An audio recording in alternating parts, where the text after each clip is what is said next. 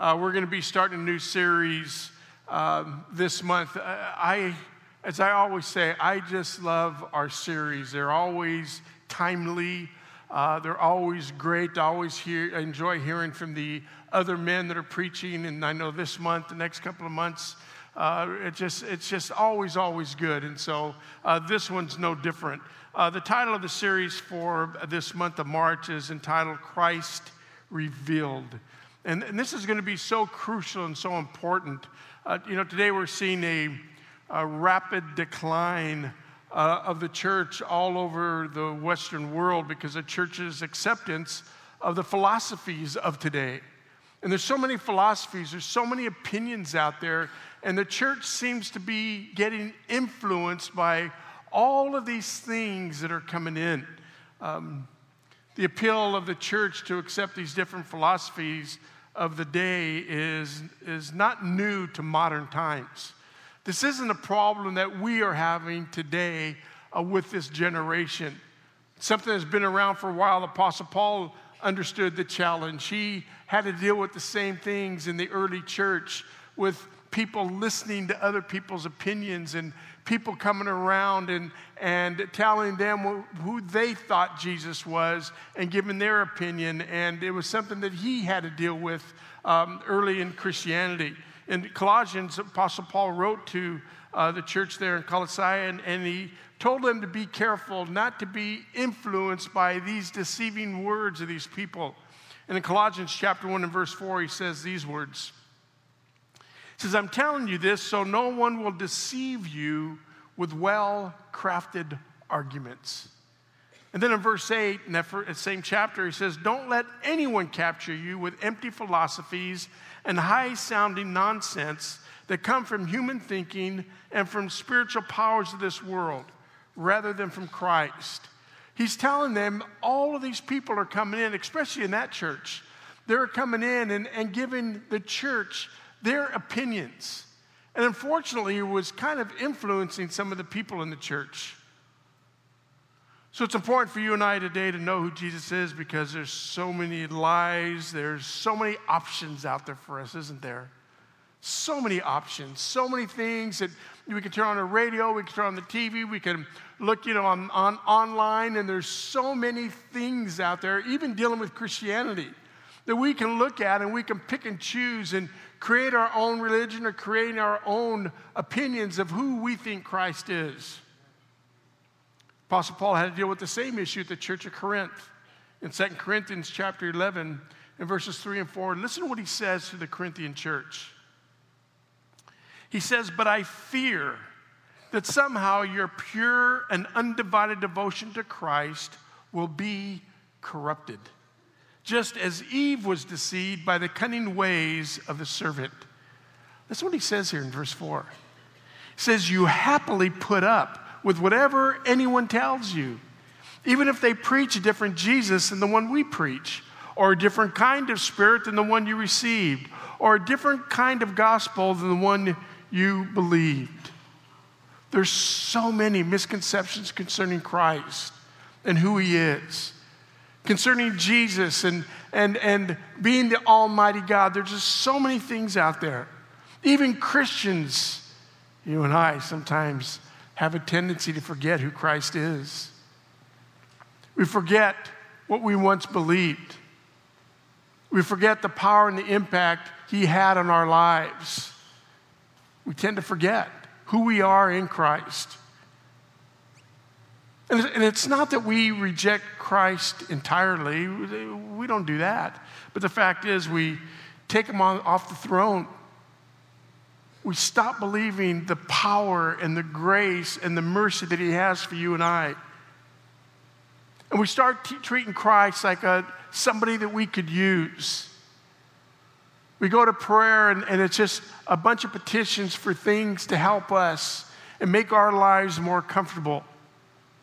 Instead of approaching him as a servant of God as we are and saying, Lord, my life doesn't belong to me anymore.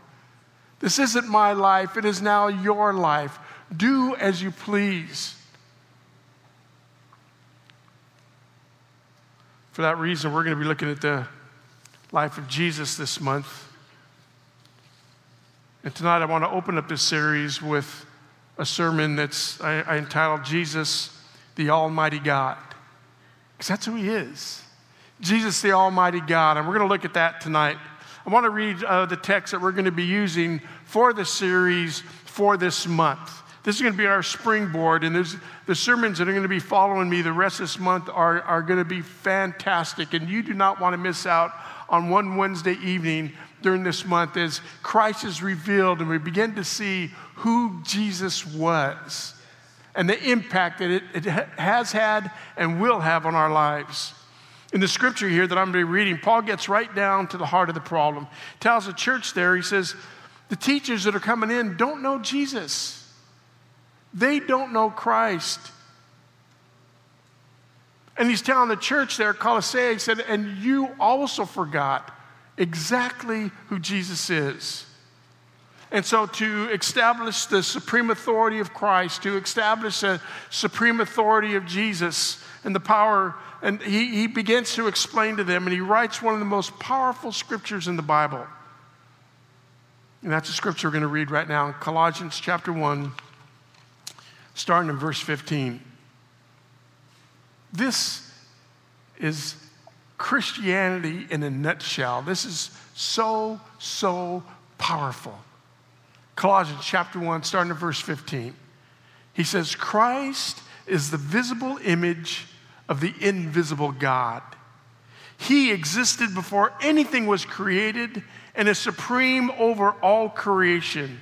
For through him, God created everything in the heavenly realms and on earth. He made the things we can see, the things we can't see, such as thrones, kingdoms, rulers, and authorities in the unseen world. Everything was created through him and for him.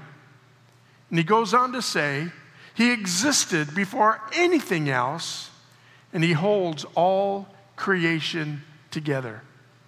Christ is also the head of the church, which is his body. He is the beginning, supreme over all who rise from the dead. So he is first in everything. For God in all his fullness was pleased to live in Christ, and through him God reconciled everything to himself. He made peace with everything in heaven and on earth by means of Christ's blood on the cross. What a powerful scripture. Unbelievable. First thing I want to look at tonight is Jesus is the image of the invisible God. He says there in verse 1 of our text, he says, Christ is the visible image of the invisible God. God's invisible, we know that. He's a spirit.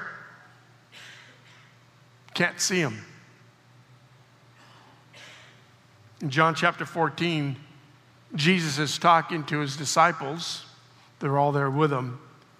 And he tells his disciples that he is the way, the truth, and the life. And his disciples are looking at him, and Jesus tells them, I'm the way. I'm the truth. I'm the life. Tells his disciples, he says, that the only way to God the Father is through him. And he's teaching his disciples, and Philip, one of his disciples that's there with him, he asked Jesus to show them the Father. He says, Jesus, can you show us the Father? And listen to what Jesus tells him here in John chapter 14 in verse 8. Philip said to Jesus, Lord, show us the Father. That's all we ask. And Jesus said to him, have I been with you all this time and you do not know me yet? Whoever has seen me has seen the Father. Oh my gosh. Philip, you're looking at him. If you've seen me, you have seen the Father. An invisible God is now visible. These men can see him, they can talk to him, they can touch him. And Jesus, in everything, in his attitude, in his word, in his interaction, in his tears, in his suffering, everything, every action, if you We see God the Father, everything that Jesus was, everything that Jesus did. Saw God the Father. Look how the book of Hebrews describes Jesus in Hebrews chapter 1 and verse 3. It says, the sun shines with the shining greatness of the Father. The Son is as God is in every way. It is the Son who holds up the whole world by the power of his word. The Son gave his own life so we could be clean from all sin. After he had done that, he sat down on the right side of God in heaven. Jesus shows us everything about God the Father. Everything. He shows us the love of God. He shows us the goodness of God.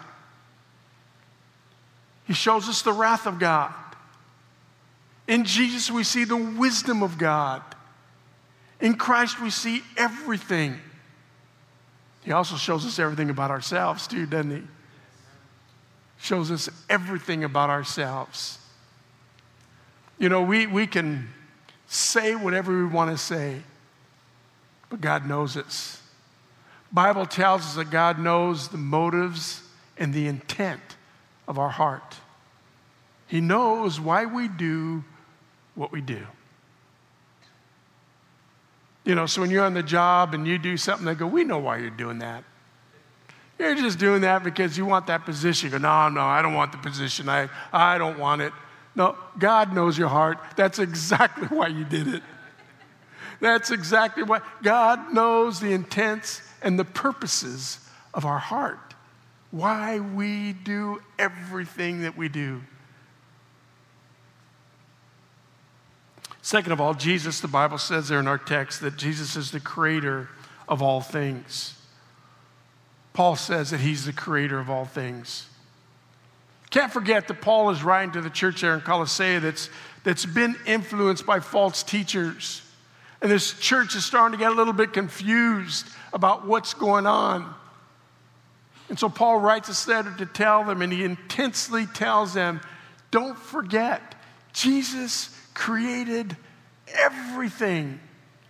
Everything you see, everything you do. In our text in Colossians chapter 1 and verse 15, it says he existed before anything was created and is supreme over all creation. For through him, God created everything in the heavenly realms and on earth. He made the things we can see, things we can't see, such as thrones, kingdoms, rulers, and authorities in the unseen world. Everything, the Bible says, everything was created through him and for him. He existed before anything else. The Bible says that he holds all creation together. That means nothing in creation has come into being that Jesus didn't bring into existence. Everything. Unbelievable. Unbelievable. John also speaks about this in the Gospel of John, in John chapter 1 and verse 3. It says, in the beginning was the Word, and the Word was with God, and the Word was God. He was in the beginning with God. And listen to this in verse 3. All things were made through him, and without him was not anything made that was made. Golly, just think of everything that we look at, everything we see in this universe. The Bible says Jesus did that. Jesus did that. He created everything. Everything. Created your bodies. I know we're looking at our bodies and go, oh, so this is God's fault, huh? Oh, no. I was talking to my wife the other day, and I weighed myself. I'm really trying to lose weight, you know. And I weighed myself, and I go, man, this is the lowest I've been in the last, man, about like 20 years. She said, really?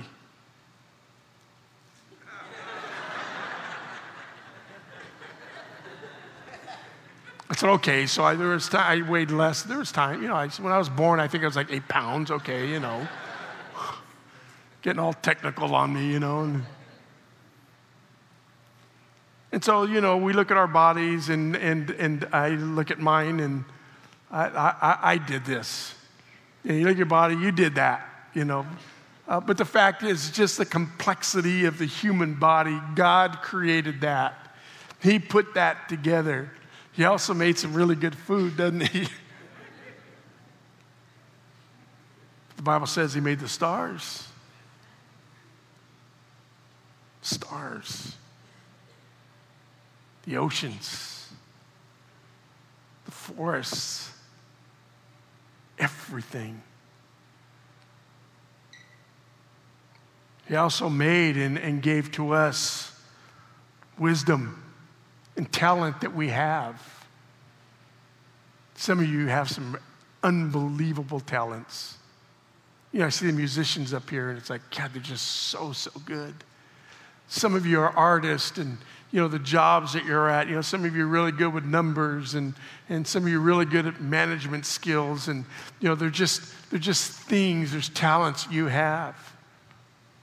Remember, my wife was talking to one of my granddaughters, and she was saying, how her dad is just doing all of these great things for them.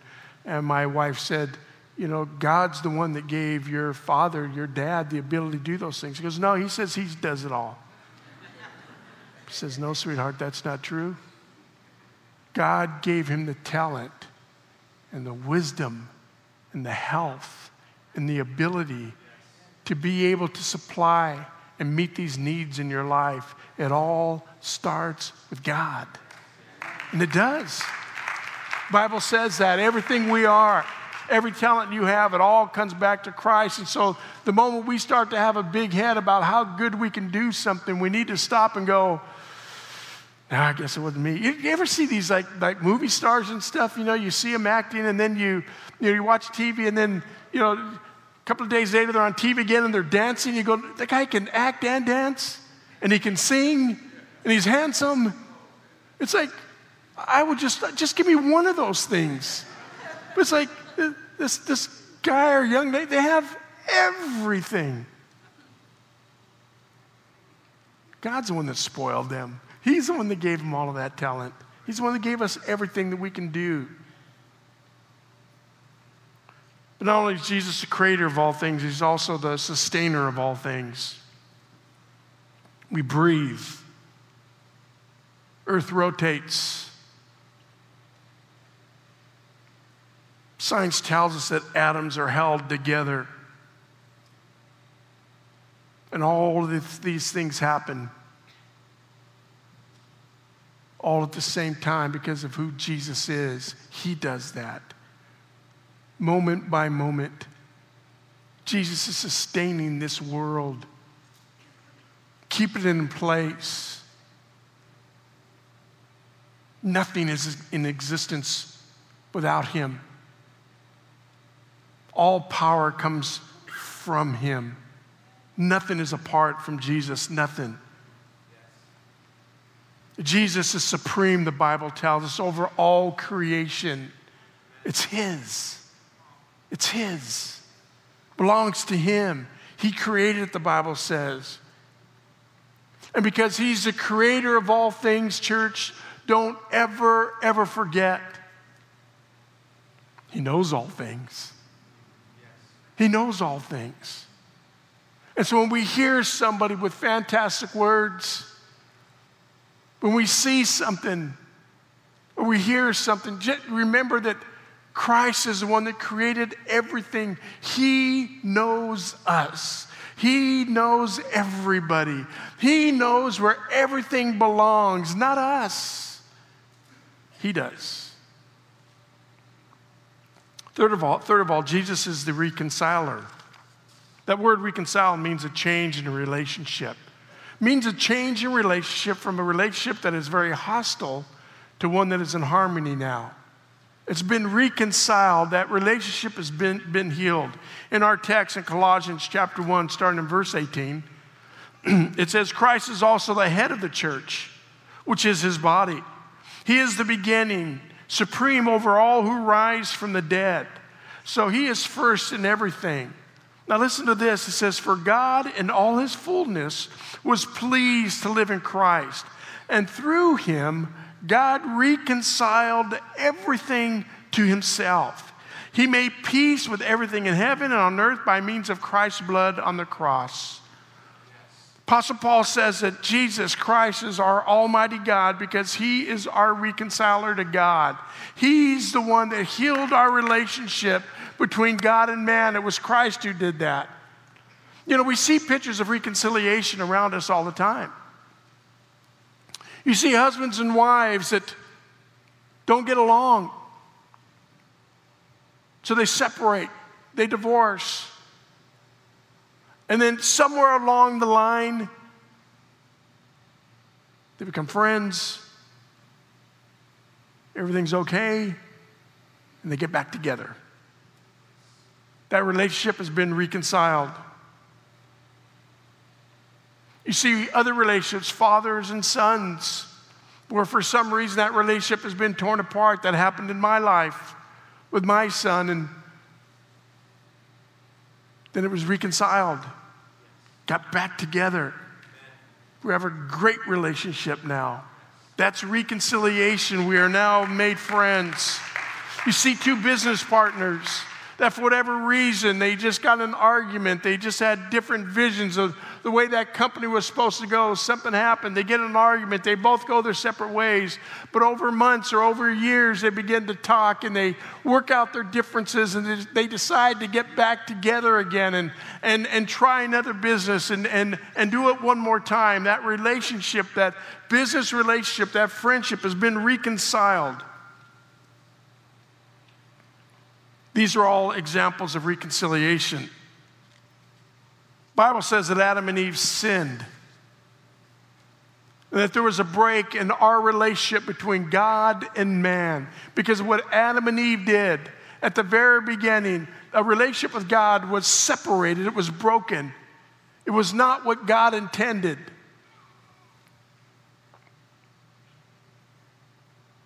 The reason why Christ came was for the purpose of reconciliation, to put that relationship back together again. The word Paul uses in Colossians for reconcile is important. The word he uses is apokatallasso. Apokatallasso. This is important. This is very important. This word doesn't refer to two people who have mutually agreed to end a relationship and then they mutually agreed to get back together, because that's what happens in a husband and wife relationship. They mutually agreed to end that relationship. Then they mutually agreed to put that relationship back together. Father and son, my son and I, we separated, but we mutually agreed to bring that relationship back together again. Business partners mutually agreed to end that relationship, but they both agreed to bring that relationship back together again. But this isn't the word that the Apostle Paul uses here. The word he uses is a person that has broken off that relationship. They don't want to have anything to do with the other individual. But this individual does everything they can. Although they were the one that was offended, they were the one that was hurt, does everything they can to try to heal that relationship back up again. It's not two people. God and man didn't mutually agree to destroy this relationship. Man decided to destroy this relationship. And God did everything he could to restore that relationship with man, to restore it. And that's where Jesus came in. God gave everything he had to restore a relationship with you and I. Everything, the best he had.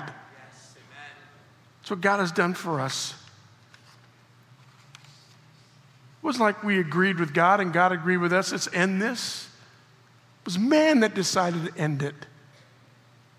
And God did everything he can to restore it. The Bible says we are the ones that left God. You and I left God. He didn't leave us. He didn't leave us at all.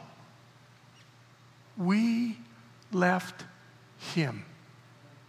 We left him.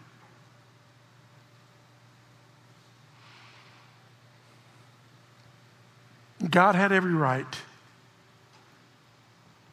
God had every right just to let us go. Spend eternity in damnation. He had every right to do that.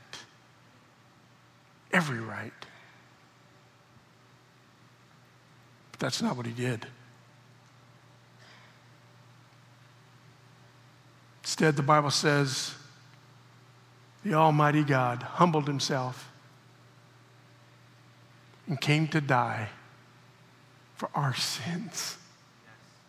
He came to die for our sins.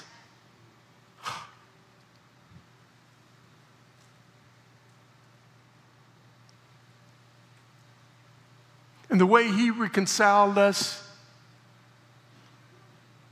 was not through his birth in the manger. That's not how we were reconciled. That's not how this relationship was restored. It wasn't because of a birth in the manger. It was because of a death on a cross. That's what restored us. That's what made everything right, was his death on a cross. 1 John chapter 4 and verse 10 says, this is real love. Not that we loved God, but that he loved us. And he sent his son as a sacrifice to take away our sins. But that he loved us. How many here, when you first got saved, you got saved because you just totally loved God? Good. A couple of you, I didn't. I didn't know anything about the love of God, nothing. All I knew that my life was racked up, and somebody told me that I could have a new life in Christ, and I needed that. And they said that he could forgive my sin, and I knew I needed my sin forgiven. Had nothing to do with love. It had everything to do with selfishness, I think, for me, and probably for most of you.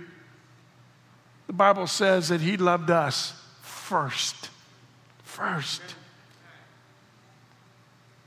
We were lost in our sin.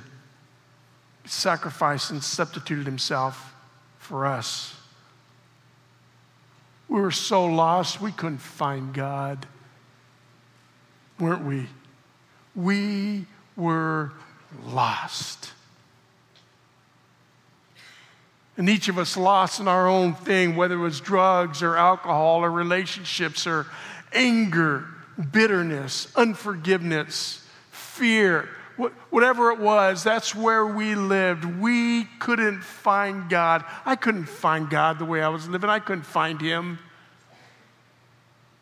My God found a way to find me. He found me.